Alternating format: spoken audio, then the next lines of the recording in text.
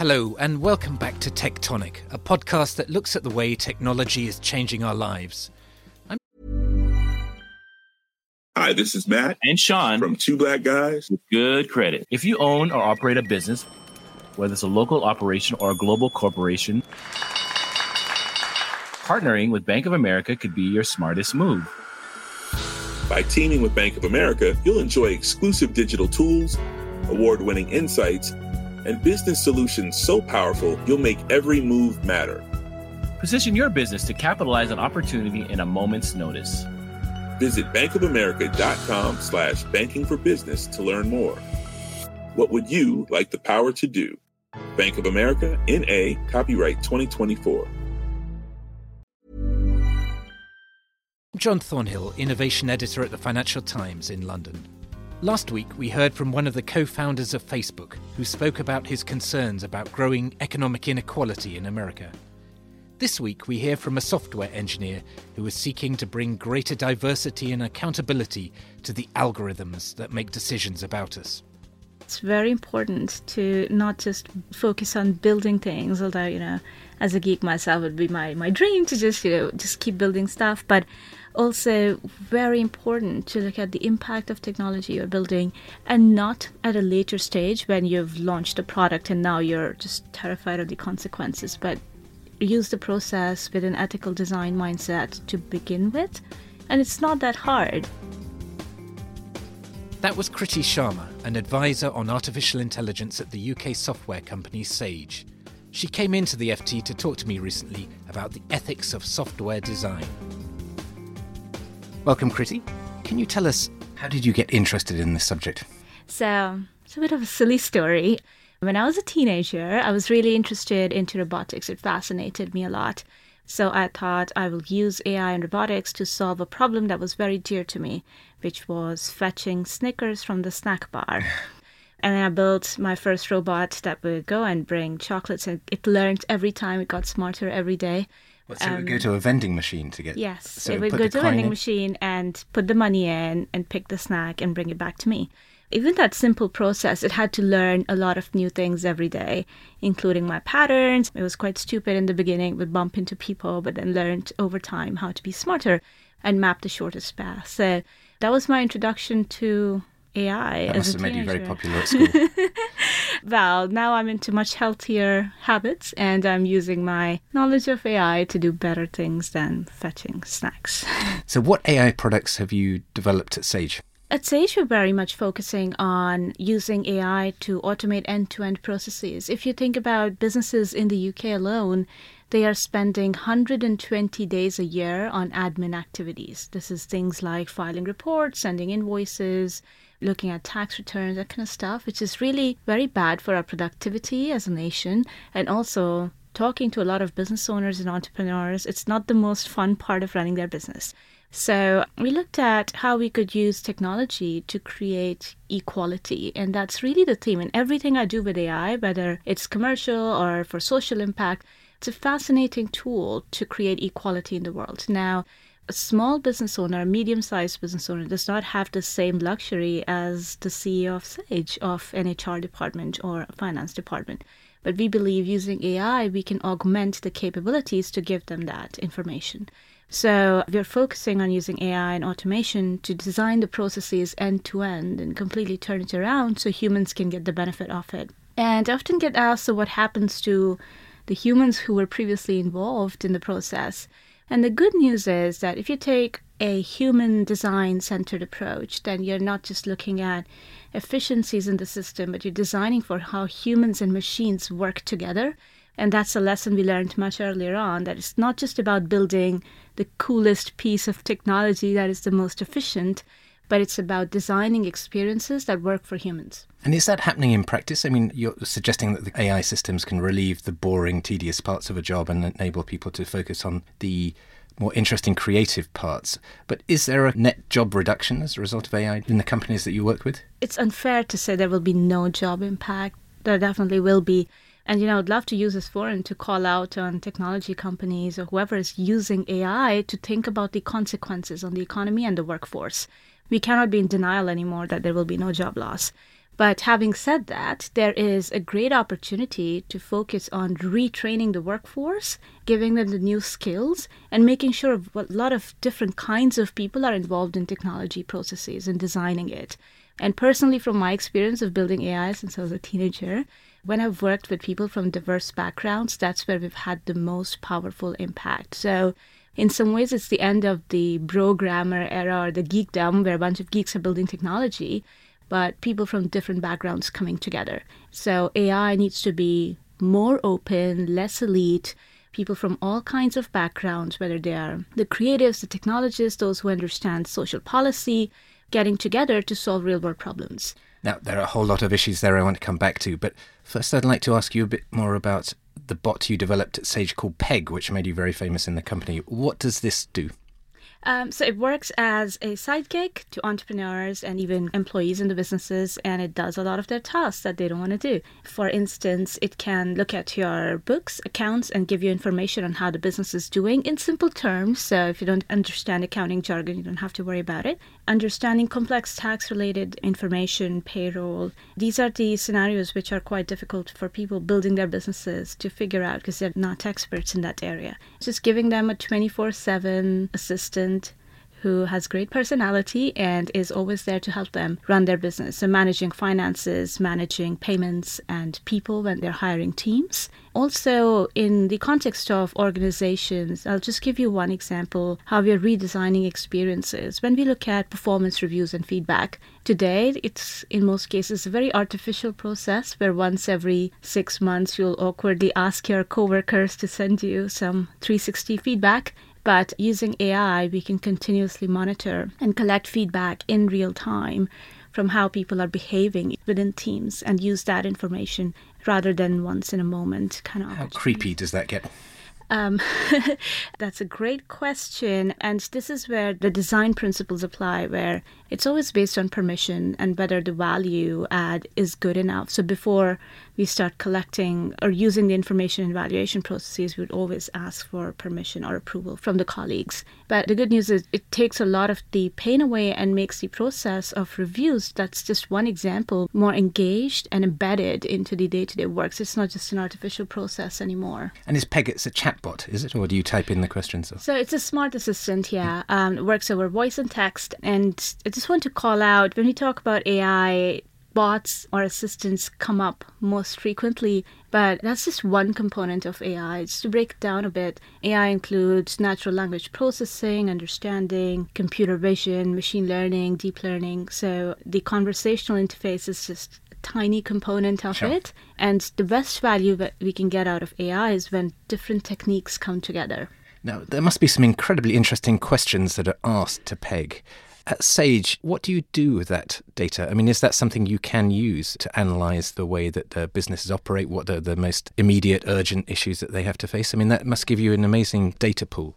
It does, and it also gives us great insights into how users behave and interact with technology itself. So I'll just tell you, a lot of the times our customers do express a lot of love to Peg. So, for example, they would say, "I love you." It's sort of the most common statements. And I work with a lot of other AI developers, including the large technology companies. And it's a very common theme. For some reason, humans have a need to express their feelings to AI. But on a more commercial note, it also gives us great insights into what users actually want, because they would start requesting that information, or when we send them intelligent alerts or information, then they would react to it and give us follow-up information. So the whole relationship with the customers becomes much deeper and more real-time than ever before.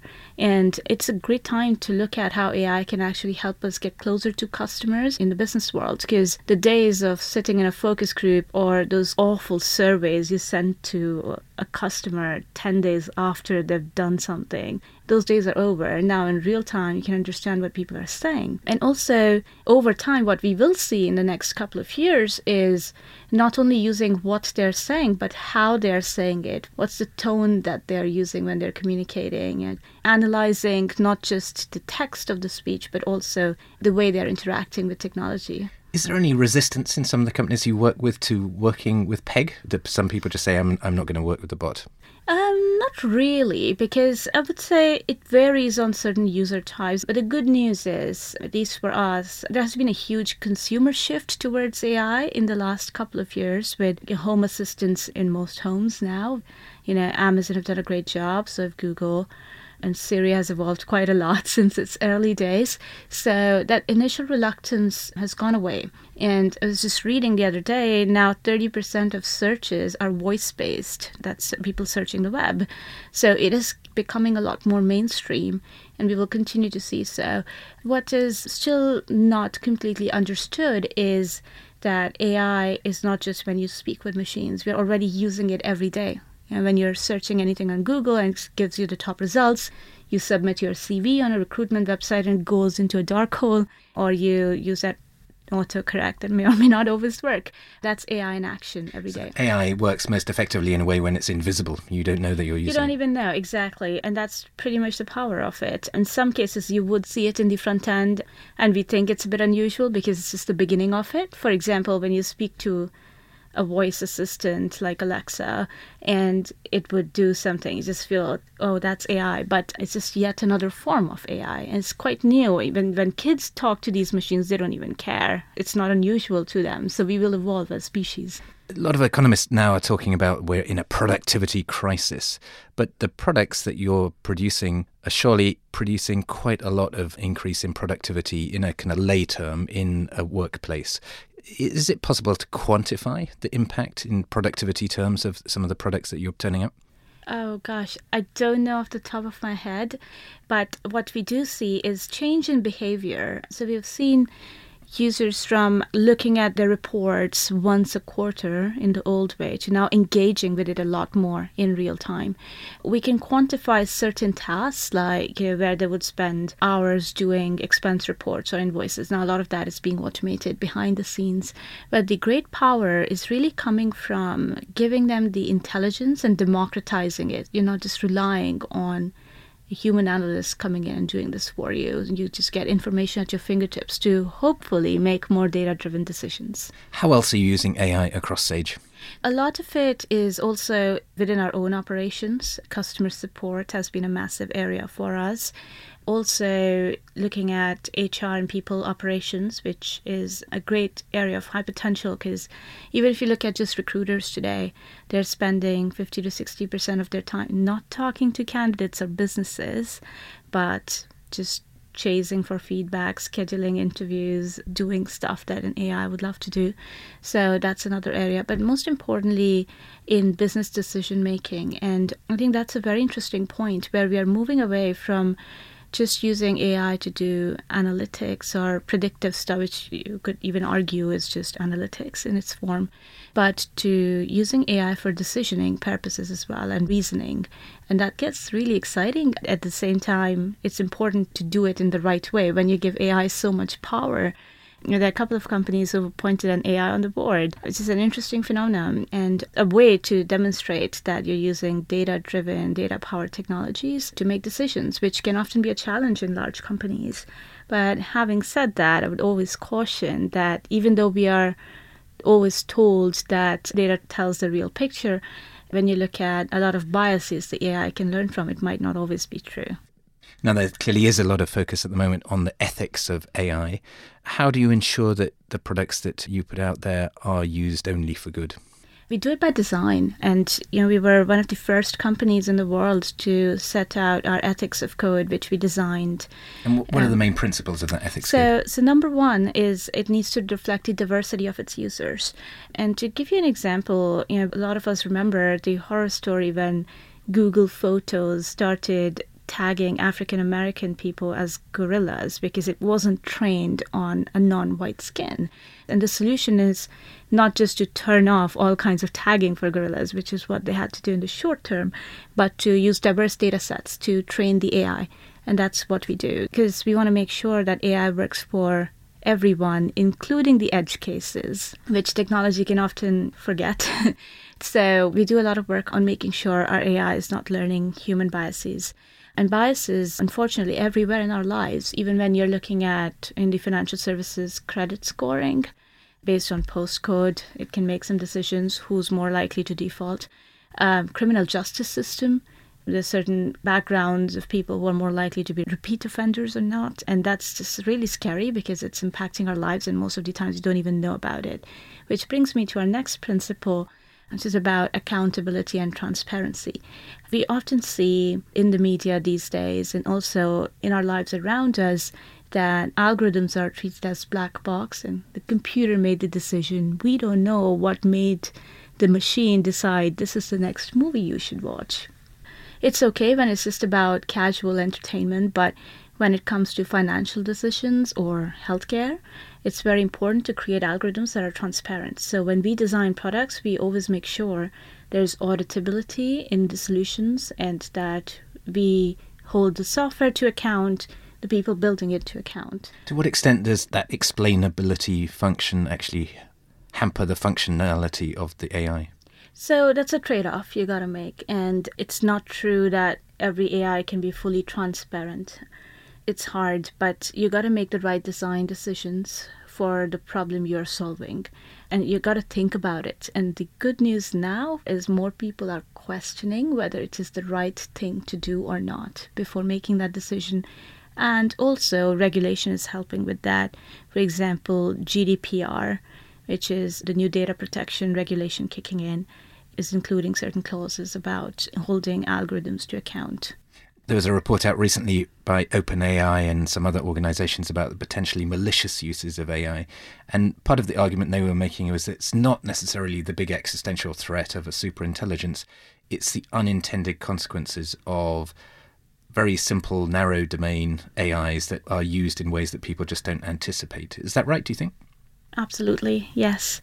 And this is why it's very important to not just focus on building things, although, as a geek myself, it would be my dream to just keep building stuff. But also very important to look at the impact of technology you're building and not at a later stage when you've launched a product and now you're just terrified of the consequences, but use the process with an ethical design mindset to begin with. And it's not that hard. We can start doing it from today. And just the way you teach an AI, it kind of learns like kids in some ways. A good analogy where you teach them to do things, but you also teach them the values of what's good and bad. And we got to embed that in AI also. Okay, well, what is the greatest potential for good of AI? I mean, speaking more generally outside the kind of corporate world, it's obviously going to have a big impact on our society as well. I know that you're focusing on that as an individual very much. Where do you think AI is going to improve the lives of people? So I'll give you a personal example. I grew up in India, and the school I went to had 80 students to one teacher. It was the norm in India, it wasn't unusual. But what happened off the back of that was the teacher was only able to focus on the top 5 and the bottom 10 students, and no one else was given the attention. But now imagine an AI working alongside every kid as a tutor and giving them that personalized experience, and for teachers to get an assistant to focus on the things that actually matter. So the AI could take care of attendance or tracking or grading, and the teacher could focus on building the relationship with the kids. So that's just one example of scaling human capability to give everyone the information they need. Another example is a project I'm working on in South Africa, where there's a huge problem with domestic abuse and violence against women. 1 in 3 women in the country face abuse from their intimate partner at some point in life. That's a massive number, yet there is very little information or help or advice available to them at a government level and also organizationally. And even law enforcement agents are not the safest people to speak with. So how does the app work? Can you talk us through an example? Yes. So just to add to the challenge there, most of the times the solution for them is to pick up the phone and call the services. If you're living with the abuser in the house, speaking to someone on the phone is not the option. So we use an AI assistant that would give them the right information at the right time, and they can speak with it confidentially, they can chat and get access to information about their rights. Historically, they would need to get services of an advisor or a lawyer, and that's just not scalable or achievable for a lot of people, especially from lower socioeconomic groups. So for them to get an assistant more an advisor alongside them is very powerful. And I just spent 2 days with a lot of these people testing the product, and they just shared something incredible, which made me think, oh, wow, AI has another use, which was they said, when I speak with my friends or family or even my community in the church, they can often judge me for being in this situation, whereas this solution does not judge me at all, has no emotions, and it feels like an easier thing to speak with a machine than to talk to a human about such a personal matter. Now, what we see here is the AI is obviously not replacing a human support network, but it's filling a gap that wouldn't be filled otherwise and giving them information 24/7. One of the great challenges of the technological sector is gender imbalance at the moment. How do you think we can have a more appropriate balance of gender in tech? So I think there are two problems there. Number one, we portray an image of what a technologist looks like, and it's always somebody who looks like Mark Zuckerberg or Elon Musk, and it's not very likely that they would look like me. And also, we need to look at what the definition of a technologist is in today's world. Previously, it was somebody who could write code and build things. But in today's world, it's much broader than that. And AI or other technologies are becoming more democratized. They're turning into platforms. So if you wanted to build a technology solution, you can. You need to think about the business problem, the impact, the design, and technology is there to help you. As a technologist myself, it's a bit difficult to admit, but the reality is we've given a godlike status to techies and they're like the new cool kids. In reality, that's just yet another skill. So we need to stop dramatizing it, making it more normal and accessible to everyone. So just redefining what a technologist means, and does not have to look like a certain kind of person. Making funding more accessible to different kinds of groups. At the moment, the amount of funding that goes to female entrepreneurs is just appalling. So we need to change that. It's a systemic problem. And then lastly, making the education about technology more fun and real. What's actually in the curriculum to what we really do on a day-to-day basis is quite different. So opening up the mindset to that, we are launching a program to help young people get access to AI education. These are kids who did not go to university or don't have formal education, and they're building awesome things with AI. So it's open to all. Every company says that they want to hire AI experts at the moment, but as you're saying, there's a real skills limitation on this.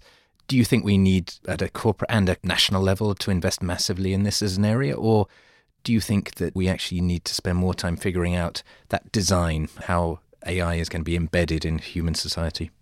Yes, there is a big hype around hiring more data scientists, machine learning, analytics, AI people at the moment. But at the same time, I think businesses need to focus on what value they're going to get out of AI, focus on the problem, pair the right people with the AI guys. Because, an AI technologist, a machine learning person, for instance, is not an expert in journalism. You are the expert in journalism. So if you want to build a solution for journalism, you can't just give a problem to an AI person for them to magically solve it for you.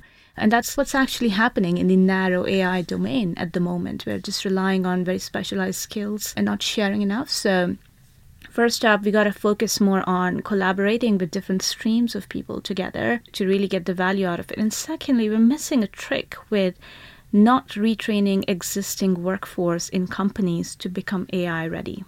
That's a great opportunity and a quick win, which is great for companies as well as the colleagues to go through that process. LinkedIn and Airbnb did it quite well, where they gave the opportunity to all the engineers to retrain themselves as machine learning experts. And I think we could do a much better job at it. Fast forward 10 years, what AI-enabled products do you think are going to be most noticeable or unnoticeable in our lives but doing important things? Oh, I'm really hoping that AI will be solving some of the real-world problems and not just driving more ad clicks and ad revenue. And I'm really hoping that AI will drive more equality in the workplace. One of my dreams would be to see an AI that could help people solve their unconscious bias by consistently, looking at stuff, reminding them how to do things better, even if it's behind the scenes. And also solving challenges humans just cannot cope with today. For example, poverty, access to legal information, to their rights, and education, which is very dear to me. And you think in the developing world in particular that there is a real possibility of liberating and democratizing a lot of society by giving them access to technologies such as AI? Absolutely. But at the same time, there's also a big problem in that world, which is developing countries and certain groups such as women are more likely to be impacted by the job losses due to AI at the moment. For instance, women are twice as likely to lose jobs to AI than men. And that's a problem we need to solve for, because if you don't design it correctly, the inequality that exists is only going to get wider. So the key from this talk is that design is absolutely central to all of this. Yes, and the purpose of what you're using it for, building it with the right ethics and measuring the impact on society and doing your bit to fix that, and also talking to people who don't necessarily look like you. Wonderful. Thank you very much, Kriti. We'll be back next week with another episode of Tectonic. In the meantime, if you'd like to comment on today's show or suggest any topics you'd like us to cover in future episodes, then please email us at tectonic@ft.com. Don't forget to subscribe to our show on your favourite podcast app. And if you write a review, that will help other people find us too. Thanks for listening. This episode of Tectonic was produced by Fiona Simon.